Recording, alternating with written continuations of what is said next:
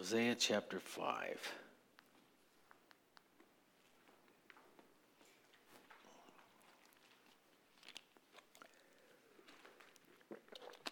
As you read through the prophets, the minor prophets, all the prophets, often you'll see this trial scene. And so what we have here is sort of that. The language lends itself to that. And these are charges from Yahweh to Israel. And they are found guilty of these crimes that we'll read through here tonight. And we're going to see that primarily the guilt, it's on the people, but it's even more strictly upon the leadership, the priesthood. And so this is a direct condemnation of them and the coming judgment that's going to befall them. Hear this, O priest. Take heed, O house of Israel. Give ear, O house of the king. For yours is the judgment, because you have been a snare at Mizpah and a net spread on Tabor. The revolters are deeply involved in slaughter. Though I rebuke them all, I know Ephraim, and Israel is not hidden from me. And now, O Ephraim, you commit harlotry. Israel is defiled.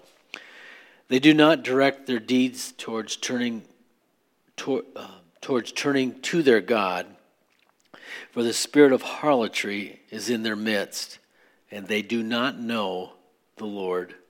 The pride of Israel testifies to his face, and therefore Israel and Ephraim stumble in their iniquity.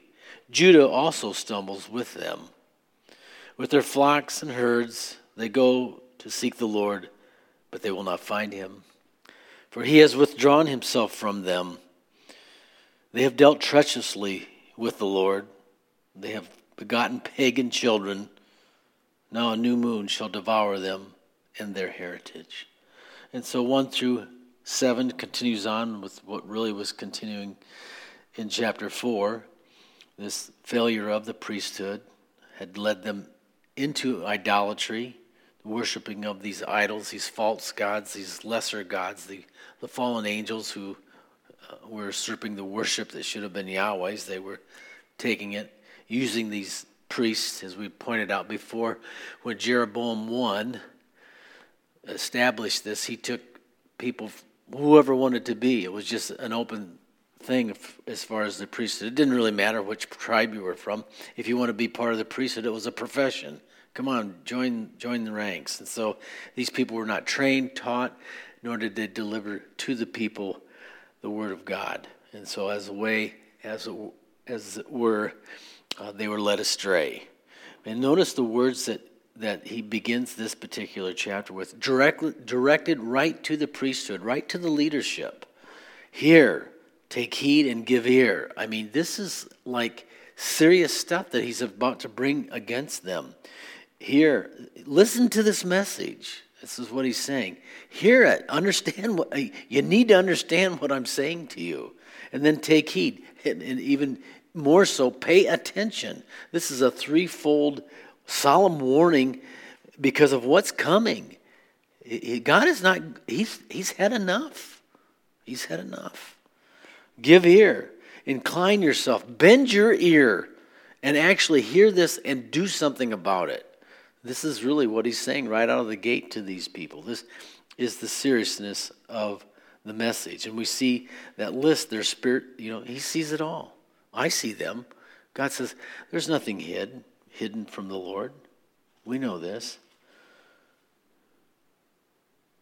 Hebrews, we'll get into that a little bit later, but, Hebrews, all things are open and naked unto him to whom we are accountable to.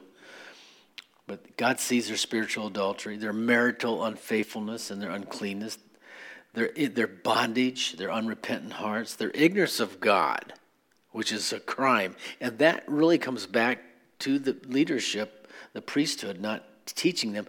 Why couldn't they teach it? Why weren't they doing it? Because they themselves were ignorant of God. They did not know the Lord. You can't give something you don't have. I'm glad the people that are sick in the church didn't come tonight because they could give us something that they have. But I don't want what they have, right? I mean, if you have something, you can give it to somebody else, no matter what it is. Hopefully it's not a communicable disease, right? And this is what was going on. The reason why they couldn't give them the knowledge of God is because they didn't know the Lord. It was their pride, their stumbling, they're in vain. When they did seek after God, it was all in vain. They couldn't find him. Why? Because the Lord had withdrawn. They were treacherous towards him. They dealt wrongfully with the Lord. They failed, and they begin to, as you know, as they were invaded, the Assyrians later on, and probably even at this time, because this is Jeroboam too, a time of prosperity. And they begin afterwards in this time of prosperity begin to wane, and Assyria became much stronger. They began to invade, and what did they do? They took some of the Jewish people and took them back to their country, and they brought in foreigners and planted them in the land. And that's one of the tactics of warfare, is to break down the ethnic groups that are there, because when the ethnicities dominate and they're strong, they're hard to break. But when you diversify them and split them up, sort of like what's going on in our country right now, what was the result of this? Well, we have in the New Testament, there's the Samaritans. They weren't pure of the pure line of Jewish people. They had intermarried with the heathen, so they couldn't partake, as it were, according to the leadership in the New Testament. They couldn't enjoy worship in Jerusalem. They had actually forced them into worshiping their own way. And so that's the woman in the well scene. And so that sort of explains how that happened here. But there was Israel's failure as they begin to intermarry with the heathen. And actually they were sacrificing their children to these gods, as we read there. And that you're losing your heritage. You're destroying your future. I mean, we may not have idols or temples that we go to offer their children, but look what's happening to her. I've had this conversation a couple times recently with people and educating their children, and we see children going to the state-run schools, and they're being brainwashed. It's almost like the parents have given them over to the state, and the state wants this. They want to raise your children. They want to make them their disciples and their followers, and that's really kind of what's going on here. And what will happen to them? They're enslaved. I mean, we see it in part now. Who are the strong? You look at some of the strong leaders that we have that are moral and good. Check out the kind of family they were raised in. Almost predominantly, they were raised in a Christian home, and they were very well educated. But we have been fed something that we shouldn't have eaten as a nation. Chapter 7, or we'll continue here, in chapter, verse 8 rather, the invasion of the enemy. This is, they have a divided nation, and so this is the judgment that's coming. Blow the ram's horn, in Gibeah. It's a wake-up call, right? The trumpet in Ramah. Cry aloud in Beth-aven. Look behind you, O Benjamin. So this is right at the border. Benjamin and Judah were together, and so we're and this is probably the location of Hosea. He had interaction with Isaiah and some of these other contemporaries, but he probably lived right there at that southern border. So he's mentioned in these towns, Gibeah and Ramah. This Gibeah was where Saul was actually from, but these were like the high places. This is where Israel would go for the judges and receive direction, as it were. So this is where the priesthood would be. This is where the corrupt leaders were dwelling in these areas. This is where the people would come to be, do their religious thing. So look behind you, O Benjamin. He's telling Judah, pay attention to what's going here, because this place is about to be invaded. Ephraim shall be desolate, verse 9, in the day of rebuke among the tribes. I will make known what is sure. So this is something that's so important. No matter how rough it gets, how disgusting we may feel about certain things, the bottom line is the Lord knows those that are his, and he knows what is sure, he knows what is true, and he's in charge of the nations. You know, this whole thing of what the gathering of the warships in the Mediterranean, you know, in down around the Red Sea there. I mean, this whole thing, I mean, it looks like, whoa. But who's really in control of this? I'm not afraid of what may happen. I fear the Lord. I know and I trust that he's in control. And I'm praying that, you know, that it's just saber rattling. I hope that's all it is. It could, obviously, we haven't seen this ever in my lifetime quite like this. So who knows? But there's a warning. These people here in our text tonight are being warned. Judgment in verse 9 Ephraim shall be, this is going to be devastating. This isn't just, and that's why he said, give ear. Take heed. Hear this, because what's coming is going to be devastating. And look, Judah, you're not blameless. So there's enough of Hosea's ministry. There's almost like an overlap because of where he's at there, geographically where he's located. Judah's not blameless. Her leaders are corrupted. And this judgment that's coming, it's unstoppable.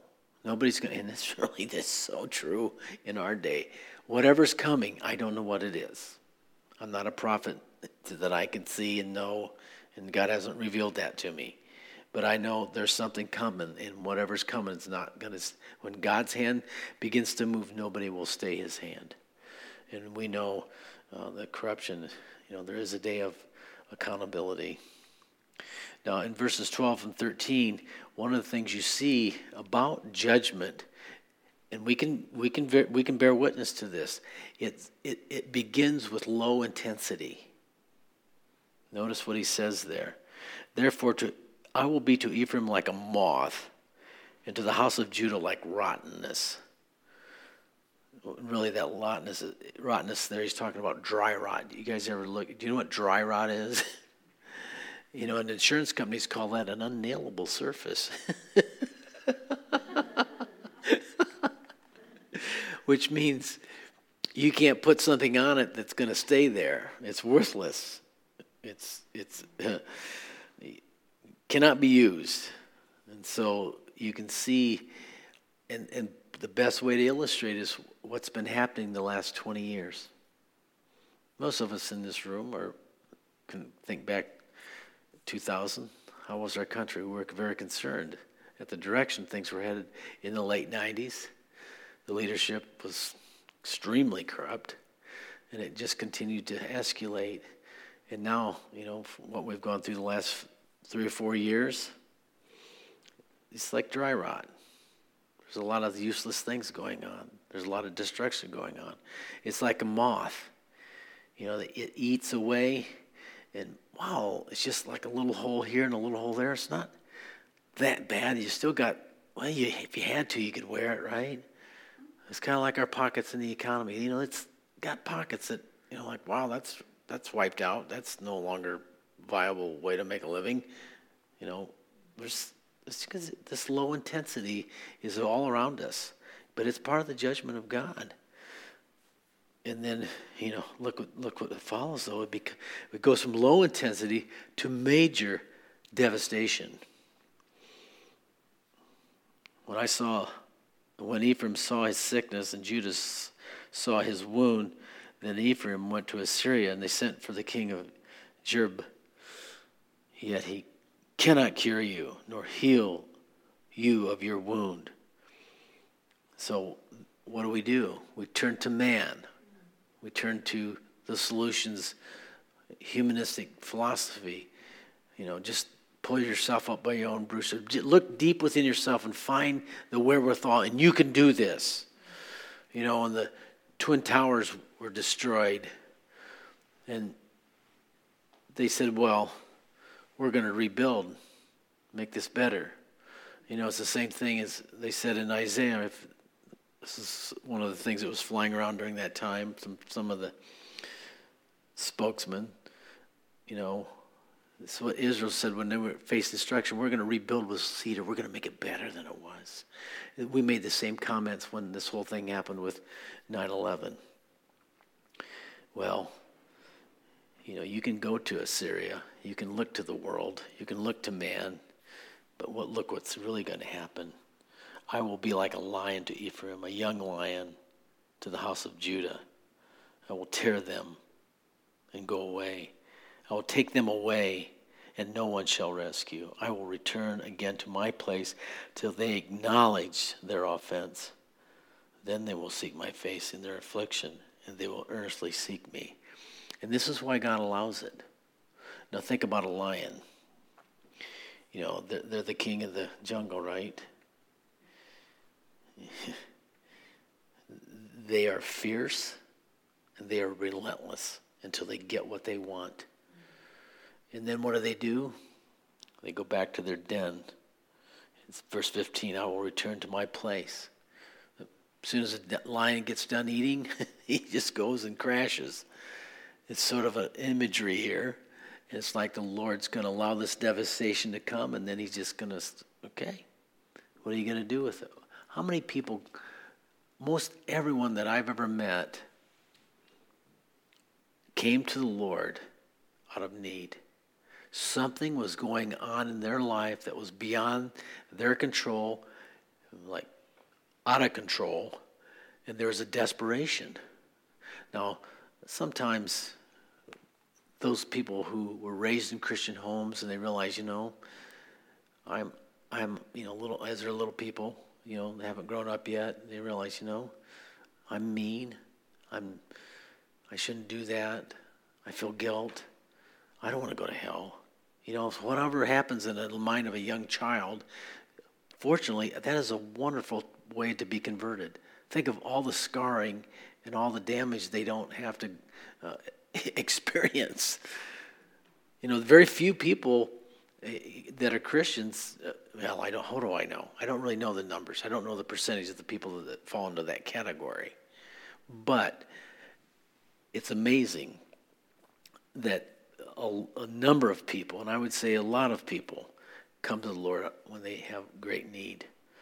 And so this is really what the Lord allows this devastation to happen, because he knows those that really deep down in their hearts know they're not living for God, they're not quite right with God, that pain, that sorrow drives them to him.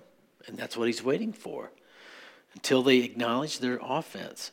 Then they will seek my face. In their affliction, they will earnestly seek me. Isn't that a wonderful thing? So I think I shared that little tidbit out of Numbers 22, when the false prophet, what's his name? The donkey? Balaam. If you look at the little description there of, you know, he's this little funnel. As he progresses towards his way, it becomes a path, a narrow way, and he's like smashing his legs against the side of the canyon. And he says, I'm done with this. Down he goes, because he sees the angel of the Lord. I mean, sometimes people just got to come to the point where they got no place to go. And this is what he's describing here. And then we covered this a couple weeks ago, but chapter 6, 1-3 talks about Israel's repentance. It's going to happen. And I believe that this is prophetic, and I think it's tied in with chapters 3, verses 4 and 5, as I shared a couple weeks ago. But this is a call to repentance. And this is how the word of the Lord coming to them. Come, let us return to the Lord. For he has torn, the lion, he shredded you. But he will heal us. He is stricken. You know, the moth, the dry rot, he's stricken, but he will bind us up. After 2 days, he'll revive us. On the third day, he will raise us up. Now they're thinking, could you imagine hearing that? Thinking, well, as soon as it happens, a couple days later, it'll never happened. Never happened to the 10 tribes. Think about that. They were scattered. The 2-day thing didn't really apply to them, did it? Now, as I shared before, for those of you that may not remember, in chapter 3, flip over, there's only 4 verses, so there's not many to sort through. It says in verse 4, "For the children of Israel shall abide many days without a king, a prince, without a sacrifice, a sacred pillar, without an ephod, a teraphim. Afterwards, the children of Israel shall return and seek the Lord their God and David their king. And they shall fear the Lord and his goodness in the latter days." Now, after 2 days, verse 2, it says, "After 2 days he will revive us. On the 3rd day he will raise us up that we may live in his sight." When will Israel live in the sight of God? When will Emmanuel be fulfilled, God with us? It will happen during the millennial reign of Christ. David there, as you see in verse 5, and David their king, that's Jesus. He's referred to as David on occasion, in Ezekiel 34. I think David also has a role in leadership during the millennial reign. But if you look at the 2 days, I think the 2 days, 1 day is 1,000 years. 1,000 years is 1 day. So I believe there's something to that. I think the Jewish rabbis and their traditions, I think we're onto something there. So when the Lord says, and let's sort of clarify that a little bit. When the Lord says, "I'm going to do a quick work on the earth," I don't know about you, but I have trouble receiving that. I mean, how do you define quick, Lord? Because it doesn't seem real quick to me. Well, so if you think 1 day is 1,000 years, 1,000 years is 1 day. So how long has man been on that planet? We're guessing. Now, the earth may be older than that, but how long has man been here? Some believe about 6,000 years at this point. 2,000 years from Adam to Abraham, 2,000 years from Abraham to Christ. Since Jesus has been here, is about 2,000 years. So that's roughly how we got it. So how many days would that be? You guys can help me with the math. That's 6 days, right? So after 2 days would be approximately 2,000 years or so, whenever. On the 3rd day, well, that's how I get it. In the latter days. I think we're in the latter days. Would you not say? But God's looking for Israel's repentance. God, and he does this. What has been torn, he will heal. And this is a wonderful grace of God. Verses 4 through 11, the rest of chapter 6, we'll finish this and wrap it up here. Is the Lord actually, I've looked at this and I wrestled with it. I think Israel's unfaithfulness was a frustration to God. He was frustrated with them. It's like, what else can I do for you? I feed you, I sustain you, I protect you, and you just whore after these other gods. You just continue to commit this spiritual adultery. "Oh, Ephraim, what shall I do to you?" I mean, that sounds like frustration. It's kind of like working with your kids sometimes. "Oh my goodness, what am I going to do with this kid?" You just throw your hands up like, "Ah!" "Oh, Judah, what shall I do to you?" It wasn't just Israel. Judah's on the path of idolatry too. "For your faithfulness is like the morning cloud, and like the early dew, it goes away." It's fleeting. It's insincere. It doesn't last. It's there, but it really doesn't do all that it needs to be done, because as soon as it's gone, the ground is still parched. It's dry, and the plants are still thirsty. This is a real description of insincerity and fleeting. "Therefore I've hewn them by the prophets." I mean, the word of God, again, is living and powerful, sharper than any two-edged sword. Pierces and divides between the soul and the spirit, between our joints and our marrow. Nothing else can do that. Not the wisdom of men, not the understanding, not any earthly knowledge. Only the Word of God can discern the thoughts and intents of the heart. That's why it's so important for you and I to be in the Word. Because we realize, I am wrong. That is not a good heart. That is a bad attitude. I am arrested by the truth. There's nothing else that can mirror that in me except the Word of God. And he sent the prophets, in this case, Hosea. I've hewn them with the prophets. I brought the Word of God that was sharp and quick and powerful. Wow. I have slain them by the words of my mouth. I mean, this is pretty graphic stuff here. Your judgments are like light that goes forth. And this is the Lord just puts it out there. I desire mercy and not sacrifice. Knowledge of God more than burnt offerings. I desire mercy. Now, you know, that's one of my favorite words. You know which one it is, right? In the Hebrew, it's hesed. Mercy is hesed, or loving kindness sometimes. But it's always that hesed that is special. That's the love that he talks about in Exodus, where he calls them out of Egypt. I am your God, you are my people. We're making this covenant. It's based in loyal love. I have loyal love to you. What do I expect in return? Loyal love. This is, again, I desire loyal love, not sacrifice. You think God was, I can't wait till you slaughter that next beef. No, it's not about that. It's about loving commitment, and it's like that now. You think God's interested in my good works? Well, I think he wants me to put into practice my faith.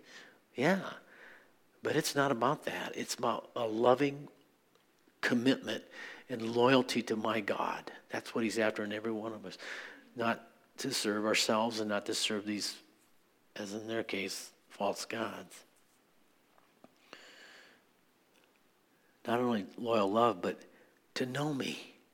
There's nothing that makes God happier than when his children seek his face because they want to know him. I mean, this is, you look at the Bible and you look at people that got close to God, what did they want? More. You know, Moses. Look, this is the big load you put on me, Lord. In fact, it's just kill me now because I can't hardly handle it. And then the next few chapters, like, show me your glory. And I don't think he could have made it unless the Lord had shown him. And so to whatever burden you have, God shows himself to you. He reveals his love, his grace. It's just whatever it's equal. It's sufficient for whatever burden, whatever sorrow, whatever pain. He reveals himself, and it's like, you know what? It's like the Lord saying, it's okay. I'm with you. I got you. Remember when Paul was really discouraged? He left Athens, and he was just can't talk to these intellectual idiots. They're not receiving the gospel. He's discouraged. He goes to Corinth, and he thinks, man, I'm just going to get beat up here. And they'll probably just torture me. And what did the Lord do? He was down. He's like, man, this is rough sledding, Lord. Hold on. I got many people in this city. He revealed himself. And that's what God does to us. Aren't you grateful for that? That he, to the burden, the grace comes. And so he explains here as we finish here. But, that's what I want. But, like men, they transgress the covenant that I just mentioned, this loyal love covenant. They have dealt treacherously with me. In other words, they have violated the standards that I laid out, and they were not grievous. The commandments of God are not grievous. They're not more than we can handle. They only become grievous and heavy when we rebel. That's why these people were doing it. It's like, it's too hard to serve God. Well, because you're rebellious and you don't want to do it. You need to repent, right? Gilead is a city of evildoers, defiled with blood. I mean, he just lays out their crimes. They're robbers, they're murderers, and they're lewd. Defiled with blood, has bands of robbers lie in wait for a man. So the company of priests murder on the way to Shechem. Hey, let's go to church, but on the way, let's kill a couple people on our way. I mean, just unbelievable.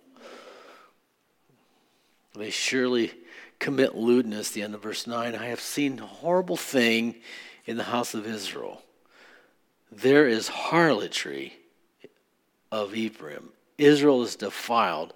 Also Judah, a harvest is appointed for you when I return the captives of my people. God is no respecter of person. What's good for Israel is good for Judah. If you do what Israel's doing, Judah, you're going to get the same. God treats us all the same. Nobody gets favoritism. He mentions Gilead because that is the basis of operations. The corruption started with the priesthood. And he's going to level them. And the worst of all sins is spiritual adultery. What is that? In reality, you know what that is? It is the people may be blinded to it, but it is the worship of Satan. And we see that, and this is no joke. This is really serious. We have many people in high places, from judges to politicians and to leaders of nations, who are, the reason why they're tyrannical is because they're devil worshipers. That's not overstating it. Do a little homework. It's not hard to, these people, there's only, you, like, and some of you remember Bob Dylan. He got converted, did the album Slow Train Coming. Just to hear his voice, right? You got to serve somebody. It may be the Lord, but it may be the devil. But no matter what you say, you got to serve somebody. And that's the truth. So we're either going to serve the Lord, or we're going to serve the devil. Well, I don't serve either one of them. I serve myself. Well, who's that? Right? We know who is in control of the flesh, right? Let's pray. Father, thank you for your word. Lord, these are strong messages, strong words that were given to your people. And I know we're in the United States, we're not Israel, Lord. But your principles, your truth, it still applies. This nation was dedicated to you. And you take whatever's dedicated to you very seriously. And we're asking, Lord, that you would continue to extend mercy. And as you intensify the judgment that's upon our nation, that it would cause people to repent. That there would be a turning to you, Lord. That there would be an outpouring of your Spirit, God, upon the church. We saw the early rain in the early church and the power of God working through those who loved you and were following you and were willing to pay the price no matter what happened, Lord. Let that same Spirit come upon your church again with the same intensity, Lord. Let the latter rain, let your Spirit be poured out upon the church, Lord. In the midst of judgment, Lord, bring many through the pain and the sorrow that may happen through the coming judgment, Lord. May you add to your church. As we sang tonight, Lord, you will have your bride. And may she be as you desire her, without spot, without wrinkle, Lord. Bless us, strengthen us. Hear our cries tonight, Lord. You've heard them, and thank you for answering them. In Jesus' name, amen.